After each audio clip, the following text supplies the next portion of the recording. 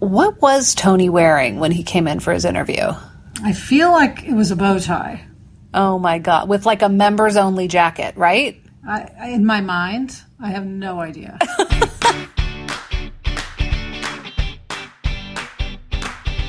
Hi, and welcome to Happier in Hollywood, the podcast about how to be happier, healthier, saner, more creative, more successful, and more productive in a backbiting, superficial, chaotic, unpredictable, fundamentally insane world.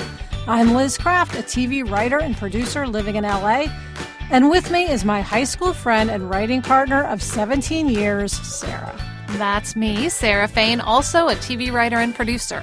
On this podcast, we talk about being writers in Hollywood, how we balance a career and friendship, and how to survive the war of attrition that is life in Los Angeles.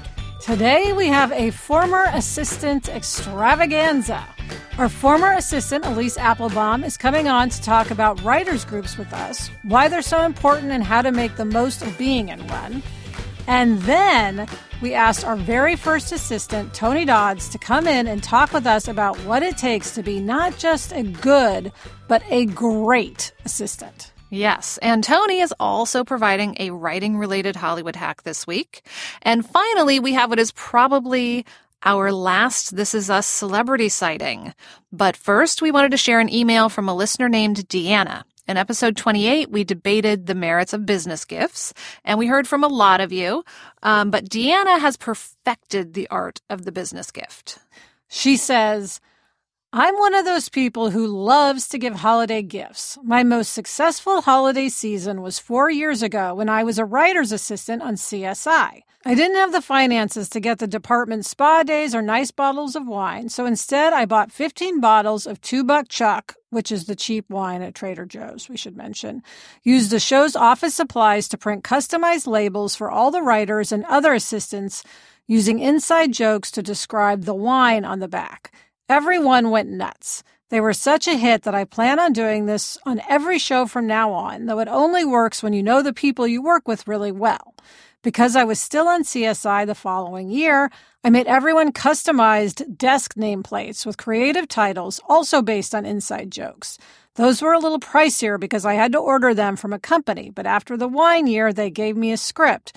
Related, maybe, so I could afford it.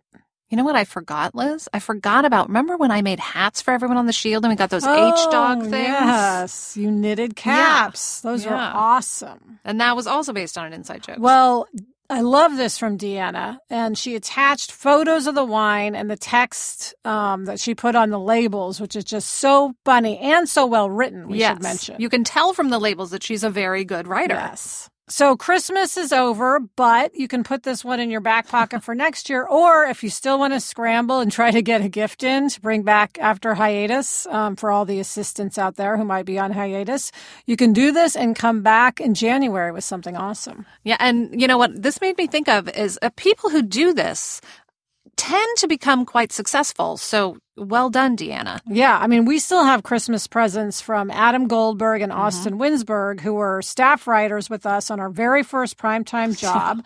Adam went on to create The Goldbergs on ABC, and Austin created Jake in Progress, and now he's on a new show called 9JKL. Yeah, and they made these action figures when we were on Glory Days for all the writers and for Kevin Williamson. They basically, I don't know where they got these things, but they got action figures that looked like all the characters, and then they printed labels.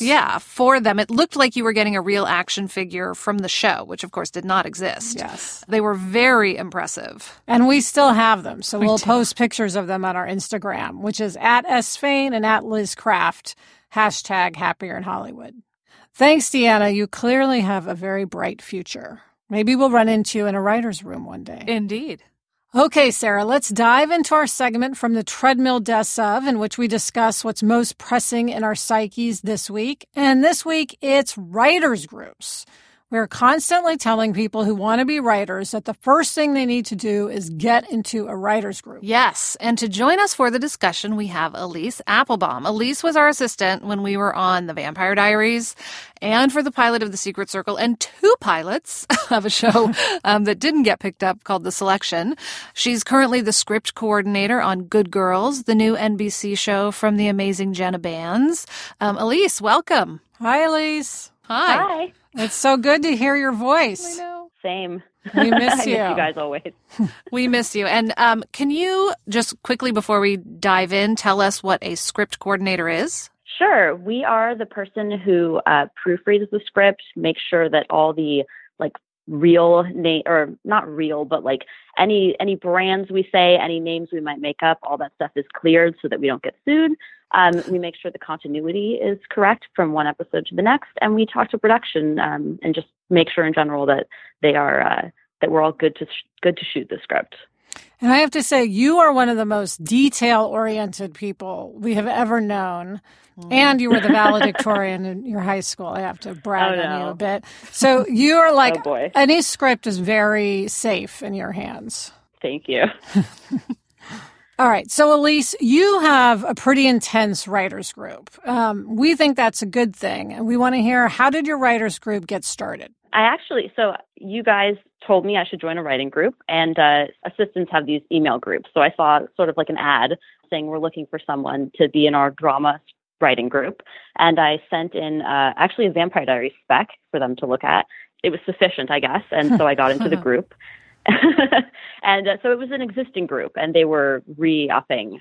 They needed a new member. So tell us more just quickly about these email groups. Can you tell us what some of them are? It's a whole culture of, it's Yahoo groups. I think I'm in one called TV Writers or something like that. And that's kind of full of a lot of newbies. They have a lot of newbie questions. I'm in one called Script Cord, which is a lot of script coordinators asking each other questions on the fly, when Final Draft is doing the problems or stuff like that. And I'm in one for women. I think it might be through USC. I'm in one called Next Gen Femmes, I think, which is just all women. There's a lot of them floating around out there. There's also Facebook groups. There's Awesome Assistants, which is very big. I think it's 6,000 people. So there's a lot of internet resources out there. I get a lot of emails. But yeah, sometimes it can be amusing to watch the drama unfold as a group argues about something throughout the day. So I like that this sort of online group led to you being in an actual group with actual people who you met with face to face. Yes. And we've been meeting for years now. We're like family to each other. And what are the requirements? So to get in, it sounds like you have to submit a script, and does the whole group read it? So yeah, I guess do you want to know the weekly requirements? Yes. Yeah. Typically we'll submit either an outline or some sort of beat sheet or maybe an act. Usually it's not more than 20-ish pages per session. And then everyone will read it. And it used to be that we would say, I think, strengths, weaknesses, and notes or thoughts. But I didn't like saying weaknesses. So now we just say strengths and then questions, suggestions. Because I felt like weaknesses was, I don't know. I didn't like to say, this is what's weak. I just like to say, this is what I have questions about. Mm-hmm. That's sweet.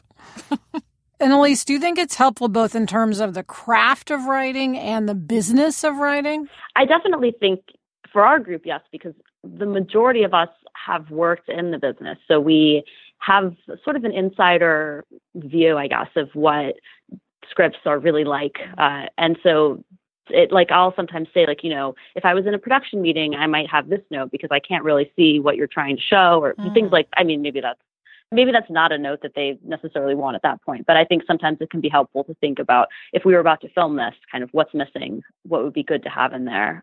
Do you meet once a month? How often do you meet? We try to meet once a week, but people have babies, people get married, people, how are dealing with life stuff. Sometimes we meet once a month, sometimes we meet once a week, sometimes we meet every other month. It just kind of depends on what's going on in everyone's lives. Now, would people get kicked out of your group if they weren't producing enough material? Not if they weren't producing enough material, I would say, but probably if they weren't willing to read other people's material.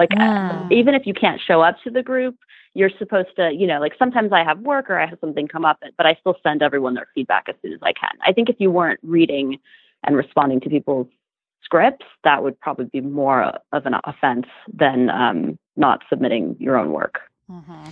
Yeah, I mean, a lot of it seems to be just taking it seriously, wanting to be a writer. I mean, I know Sarah and I are always telling people who are aspiring writers, hang out with other people who are very ambitious. Because you don't want to be with people who just like hanging out in a cafe chatting about writing. You want to be with people who are actually writing. and who are actually reading stuff, which, I mean, it sounds like your group really fosters that. You know, we were part of why we harangued you and why we harangued other people about getting into writers groups is that we were in one when we first moved here. And it was, I mean, profoundly important for us, right? I mean, when you say huge. And we wanted to do this episode now, actually, because I recently found our founding principles document. I saw that online. It's fabulous. I'm going to post it on my Instagram, which is @sfain for anyone who's interested. I should be clear, I didn't write it. It was passed out by our group leaders, Greg Davis, who was my neighbor at the time, and Dan Davis at our very first meeting. And I was wondering, Elise, do you have anything like this founding principles document for your group? I don't know if we do because I wasn't there, but I do know that as a sort of vestige of whoever started it, we're called the staffed writing group because it was like their goal for everyone to be staffed. And so a mission statement. Nice. Yeah, a mission statement. That's great. That's like Sarah and I used to have our bestsellers club. Right. That's disbanded. Well, Elise, why would you tell people who are just starting down the writing path that a writer's group is so important? Well, first of all, as a writer, you have to just get a lot of your bad stuff out first. And so I think it's good to just have a place where you can toss your content at people and they can give you hopefully candid feedback. That's a really good reason. I was just thinking that, like, if we're on our own, we're often either too hard on ourselves or too easy on ourselves. So you need like a writer's group that's going to be honest, you know, and really help you get better. But not tear you down. Yeah. And to ask those questions that you don't always, I mean, there's two of you, so you guys can bounce things off each other. But sometimes with a writing group, they'll ask a question and I'll be like, oh yeah, obviously, like, why didn't I think of that? And it sort of sends you in another direction. I also think that once you've been writing for a group like I have for so long, where they sort of know me and they know my intentions, it's really interesting because they can help me get a script to a certain point where they know exactly what I'm trying to do. And then I can take it to an outside reader, like another friend who doesn't know what I was trying to do. And they can give me a whole, it's like sometimes you're only halfway with your writing group. You then have to take it out and have some other people bounce it off as well. One thing that I always think is true is that people succeed in groups. Yes. So I also think, I mean, again, it goes to having a group of people who have a very clear intention and who are working toward that intention can make a huge difference. Elise, thank you so much for coming on. Thank you, Elise. We're glad that your writer's group worked out for you. Thank you so much. Yes, all because of you. Thank you. And hopefully we'll talk to you soon. All right, Liz, now it's time for a segment we call From the Outer Office, where we check in with our assistant, except we don't have an assistant right now. So we are calling this Formerly From the Outer Office. Yes, we've just been through the process of hiring a new assistant. She starts next week. Yay! And we have heard that a lot of assistants and people who want to get jobs as assistants are listening to Happier in Hollywood. So we thought it would be fun to have a segment on what it takes to be a good assistant, because it's not an easy job. No, it's really not an easy job. So we asked our very first assistant, Tony Dodds, to join us to talk about that. Hello, hey, everyone. Tony. Hi. Nice to see you again. Too. Thanks for coming. You look wonderful. Well, I don't. But anyway, go on. All right. So we have had wonderful assistants, but Tony was freaking amazing. And I think, didn't you work for us for 3 years? Too long in the assistant world, I would say, but working for you, it was great. And I mean, I still remember when you came and like sat down and said you were leaving, and I cried. Well, both of you at that time were like into baby stuff. Yeah. So hormones were high. That's true. Liz, I think, was on maternity leave. I was on maternity leave. Yeah. Tony came over and actually took pictures of Jack Yes. and broke the news to me that he was going. Yeah. It was tragic when you left. But you went to work for our friend Bob, Yes. who then helped launch your comedy writing career, which is why you left, because that's what you wanted. Yeah. And then we hired Elise, who we just spoke to. And so all was well. But we still miss you. I miss you too. No, those were great times. Okay, before we talk about your assistant prowess, let's skip to your happy ending. You're now a full-on sitcom writer. That's right. Yeah, so I worked for you, and then I went and worked for Bob Fisher, who really did me the solid of like, helping me get that first kind of credit and the first job. And we should say Bob is a writer. He wrote Wedding Crashers. Yes. And then he has multiple Yes. TV shows. Yeah. One of the things that is a huge part is just the luck of, is your boss someone who likes to help people? Right.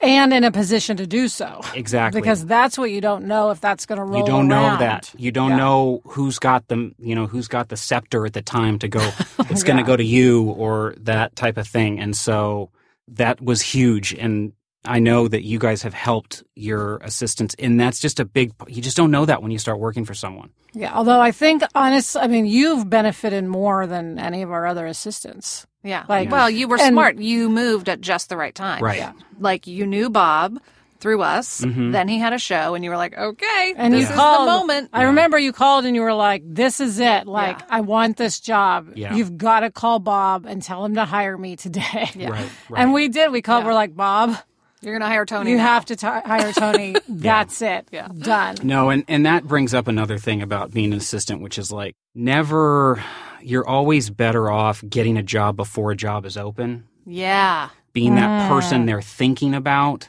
I mean, listen, there are too many qualified candidates.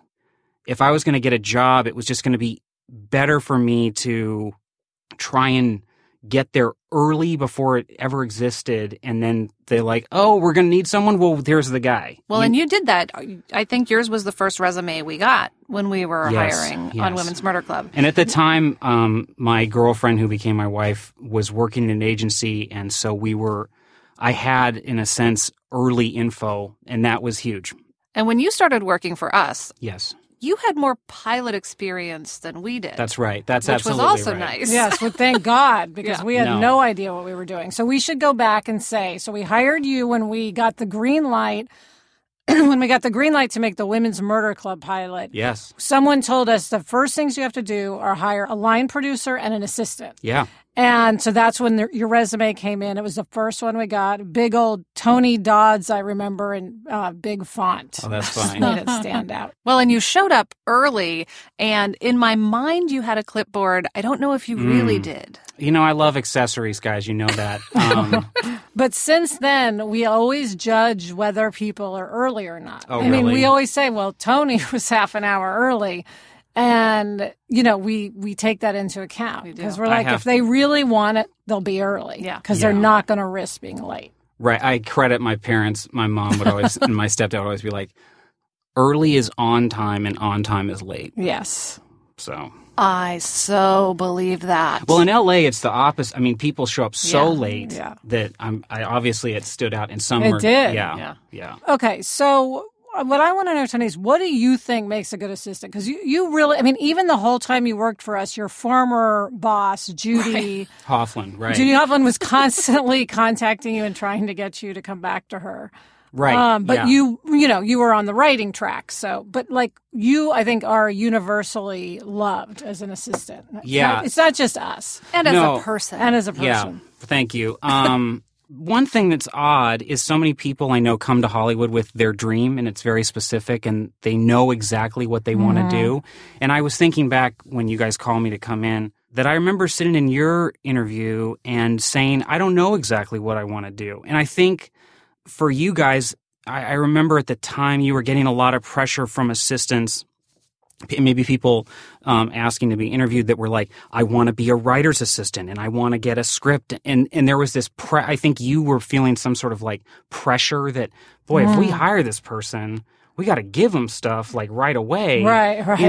And there's a time to let everyone, when you're an assistant, know what it is that you want. That's an important moment, Yeah. But otherwise, it's like, do your job, sign up, get the job, make you two fall in love with me, and then you'll help me. Yes, that was an incredibly effective strategy. Yeah. I mean, now, As we fell madly in love with you. but I didn't know exactly I couldn't give you the ask at a certain point. Just saying, I want to be here. I want to be around this. I want to do a good job. But I remember when we would go off on a trip, you would send us with a little buck slip that had our flight information and everything we needed to know. And it was just very comforting. I mean, I remember my friends on the East Coast just being like, what the hell Yeah. is this? Like, Right. you're such a Hollywood diva. But I was like, isn't it wonderful? Yeah. Like, I love being a Hollywood. You made us feel so taken care of. Yeah. Whether we deserve it or not, it's really nice to have someone make you feel that way. No, I mean, that's a big part of being an assistant, especially when you work for a person. You have, I credit Judy with this. Judy always, who was a manager and managed, she was a big agent and then managed like Kevin Kline and Kenneth Branagh and Sally Field, Julie Louis-Dreyfus, like huge people.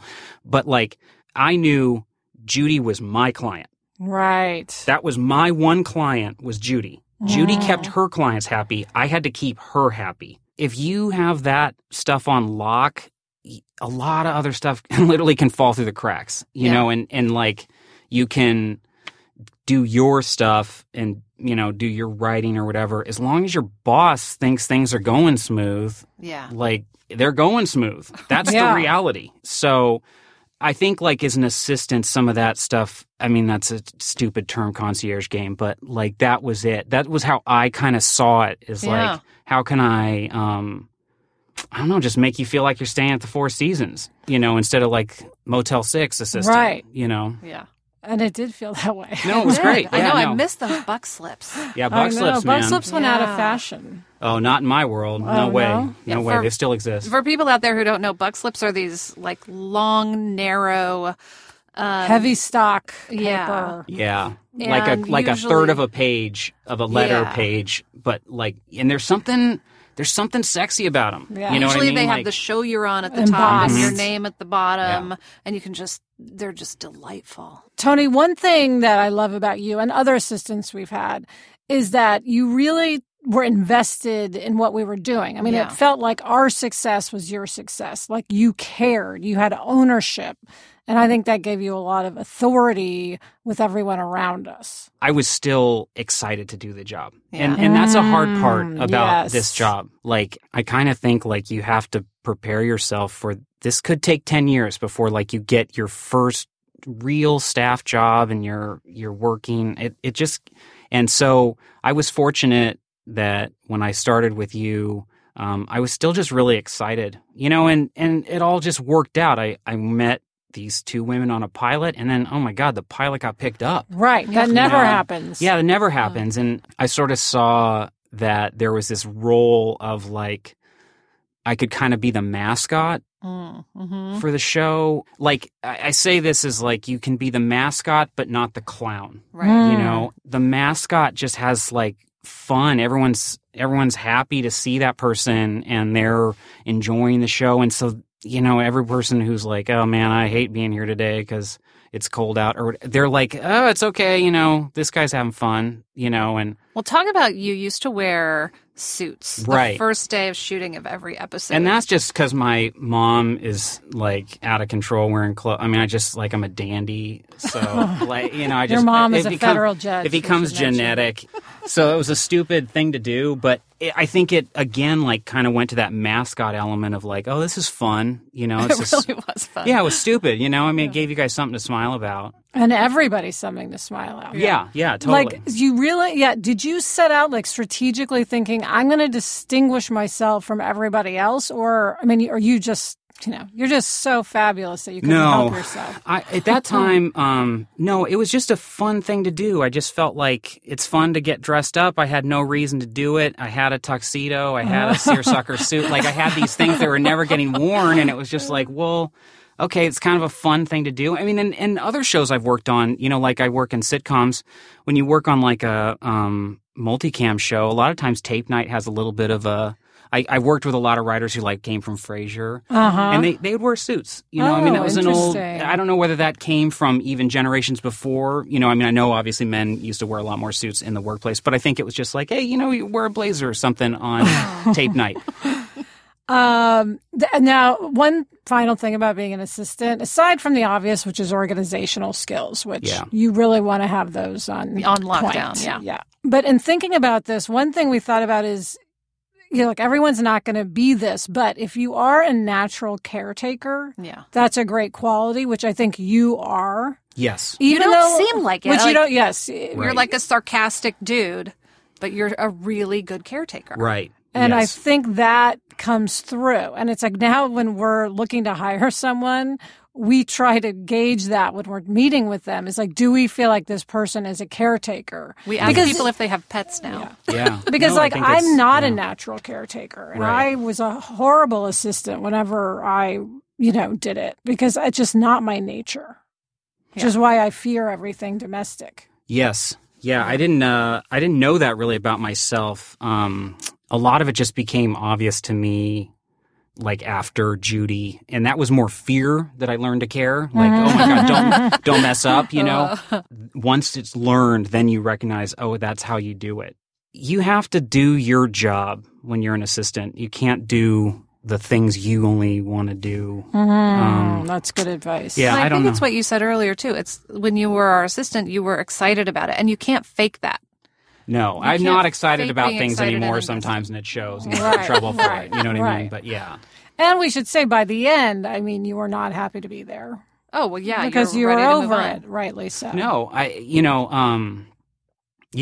had been working for you guys, and then you were on a show at that time called Lie to Me, and I pitched an idea to do a freelance episode. It didn't get bought. I got so pissed. Mm-hmm. You know why I didn't get bought? Because it sucked. You know what I mean? It was like, it wasn't good. I didn't know what I was doing in that field, but it changed immediately the next day. That was when I was just like, I'm out of here. Well, also, I think that crystallized for you that, wait a second, I should be a comedy writer. Yeah. Yes. I think up until then, it was like, well, I'm working with drama people. I'm meeting all these drama people. Yes. I should be a drama writer. And then when that didn't happen, it was like, oh, wait, this isn't who I am. Well, no. And it's like all things, failure is such a better teacher than success. Yeah. Before we end our discussion on how to be a good assistant, I want to point out everything you've said, or most of it, applies to being an assistant in any field. I mean, it applies to starting at McDonald's. It applies to being an assistant at a bank. I mean, it's just making people love you and doing your job, incredibly skillfully will lead to moving up the ladder. Yes. At some point. Yeah. It might be indirect, but it will happen. It may be your boss's friend. Right. Like in the case of us with you. But, it will pay off ultimately. Yes, that is so true. All right. Well, there will never be another Tony Dodds. We are so grateful for our time together, although it was fleeting. I know it was 3 years, but it was fleeting for us. Yes. No. For your own taste of Tony, you can follow him on Twitter. He's at Tony Dodds, TonyDodds. That's right. Tony, thank you for coming in. Thank you for having me. And Tony is staying. Tony has a Hollywood hack to help you improve your pitch. But first, a word from our sponsor. Okay, now it's time for this week's Hollywood hack, which is courtesy of Mr. Tony Dodds. All right. So my hack is I have been working on a show. I was on The Odd Couple for 3 seasons, and then now I'm developing. This was told to me by a writer I met in a punch-up room that he listened to outlines on a voice PDF reader, one of these apps that you can get where it'll read your text back to you. They've gotten better. So about 5 years ago, I don't think I would have pitched this as something, but you write up a pitch document and then you have to load it into the old brain and memorize it. You can use these document readers to read it back to you. And it creates this weird thing of you can listen to what you've written, and sometimes things become much clearer to you when you are hearing it than when you're reading it. You think, hey, I'm landing all this stuff when I'm writing it down, and then you hear it back and you're like, no, that idea is not complete. Almost like we all are fortunate that scripts get read at a table read, which can be highly illuminating. You're just like, oh, yeah, that scene doesn't work. It comes into your mind in a different way than just reading it with your own eyes. That's such a good idea. And then it also, as a comedy writer, I have mine set to this, Lilith or something, this British voice, and so she's reading your jokes back to you and you're like, you know what, Lilith, you're doing terrible. These are great jokes. I can do this joke better than you. And the truth is you can. Right. But now that you've heard someone do the joke, you go like, oh, I could crush this. I know where the break of the joke is. I know where the rhythm of it, because she just did it wrong, and you're just like, so those things, like being able to hear it, because you can't lean on your friends to like, hey, will you read this back to me? So. Well, I think that's excellent advice. Really PDF reader for preparing for a pitch. Yeah. And I'm sure, again, this would apply to a pitch for any sort of job, if you were just writers. Yes. Getting ready for your interview. Yeah. Like, these are the things I want to hit. Like, know how they have to actually come out. Oh, that's a good idea, too. All right. Well, we could probably do a whole episode about pitching, and one of these days we certainly will. Yes. Tony, thank you again for coming in. It's great to have you, and we're so thrilled that you're now a big, successful writer. Thank you so much for having me, guys. Okay, Sarah, before we go, let's talk celebrity sightings. You had a celebrity sighting, and then you nudged me, so I had a celebrity sighting, too. Yes, which, for the record, is how our celebrity sightings usually happen. You have, like, that weird face thing where you don't recognize people. Yes. And then I nudge you, and then we have a sighting. I remember the first time that happened. Do you remember? No. Where? This was when we lived in Santa Monica. So, like, right after we moved here. We were on Main Street, that cute little Main Street right by the ocean in Ocean Parks in Santa Monica. And we saw Carrie Fisher. I saw Carrie Fisher. Oh, right. Was that in that little store, the women? Yeah. Yes. Yes. The artsy store. Yes, exactly. And then I went back in the store to look at her. Exactly. Yeah, that was awesome. Thank goodness I have you walking around with me. I know, right? I'm your official sighter. So who did we see this time? This time we saw Mandy Moore. Oh, yes. The former pop star who's now a star of the wildly popular This Is Us on NBC. Exactly. And it's probably one of our last This Is Us sightings. We've seen, have we seen almost the whole cast? We haven't seen Sterling K. Brown. Yeah. But now we're no longer going to the Paramount lot. Yeah, and we should say, if we haven't before, they shoot on the Paramount lot. So it was very easy to see This Is Us people. And we actually saw her dressed for the show in a period dress. Yeah, like a 70s flowery brown dress. But I have to tell you, Sarah, I at least will still see the house from This Is Us, which is kind of a character in and of itself. That's true. It's sort of its own celebrity sighting because the house where the family lives is directly across the street from my sister-in-law, Michelle. Aww. Yes. That's so fun. So I see that house whenever I go over there. Yeah. And then what's interesting is they use Michelle's house for like a green room sometimes, and it's been in the show. So This Is Us all over the place. Well, that's so fun. It's a very, Eagle Rock. very LA thing. Very LA. And that's it for this episode of Happier in Hollywood. Email us at happierin.hollywood@gmail.com, or better yet, send us a voice memo. Thanks for listening, and please subscribe if you haven't already. And if you like the podcast, give us a review in Apple Podcasts. It really helps new listeners find us. Thank you so much to Elise Applebaum and Tony Dodds for joining us today. We miss you both. Yes. Thank you to our producer, Jennifer Lai. Also, thanks to Kristen Meinzer and Andy Bowers of Panoply. Thank you to Gretchen Rubin. Happier in Hollywood is part of the Onward Project.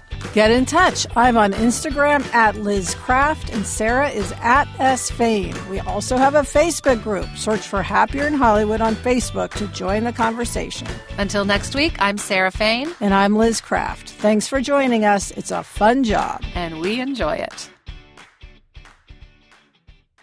Tony looks so grown up now. I know. He was like a little boy when he worked for us. I know. Now he's a man and a father. And a dad. Oh, my God. I can't believe it.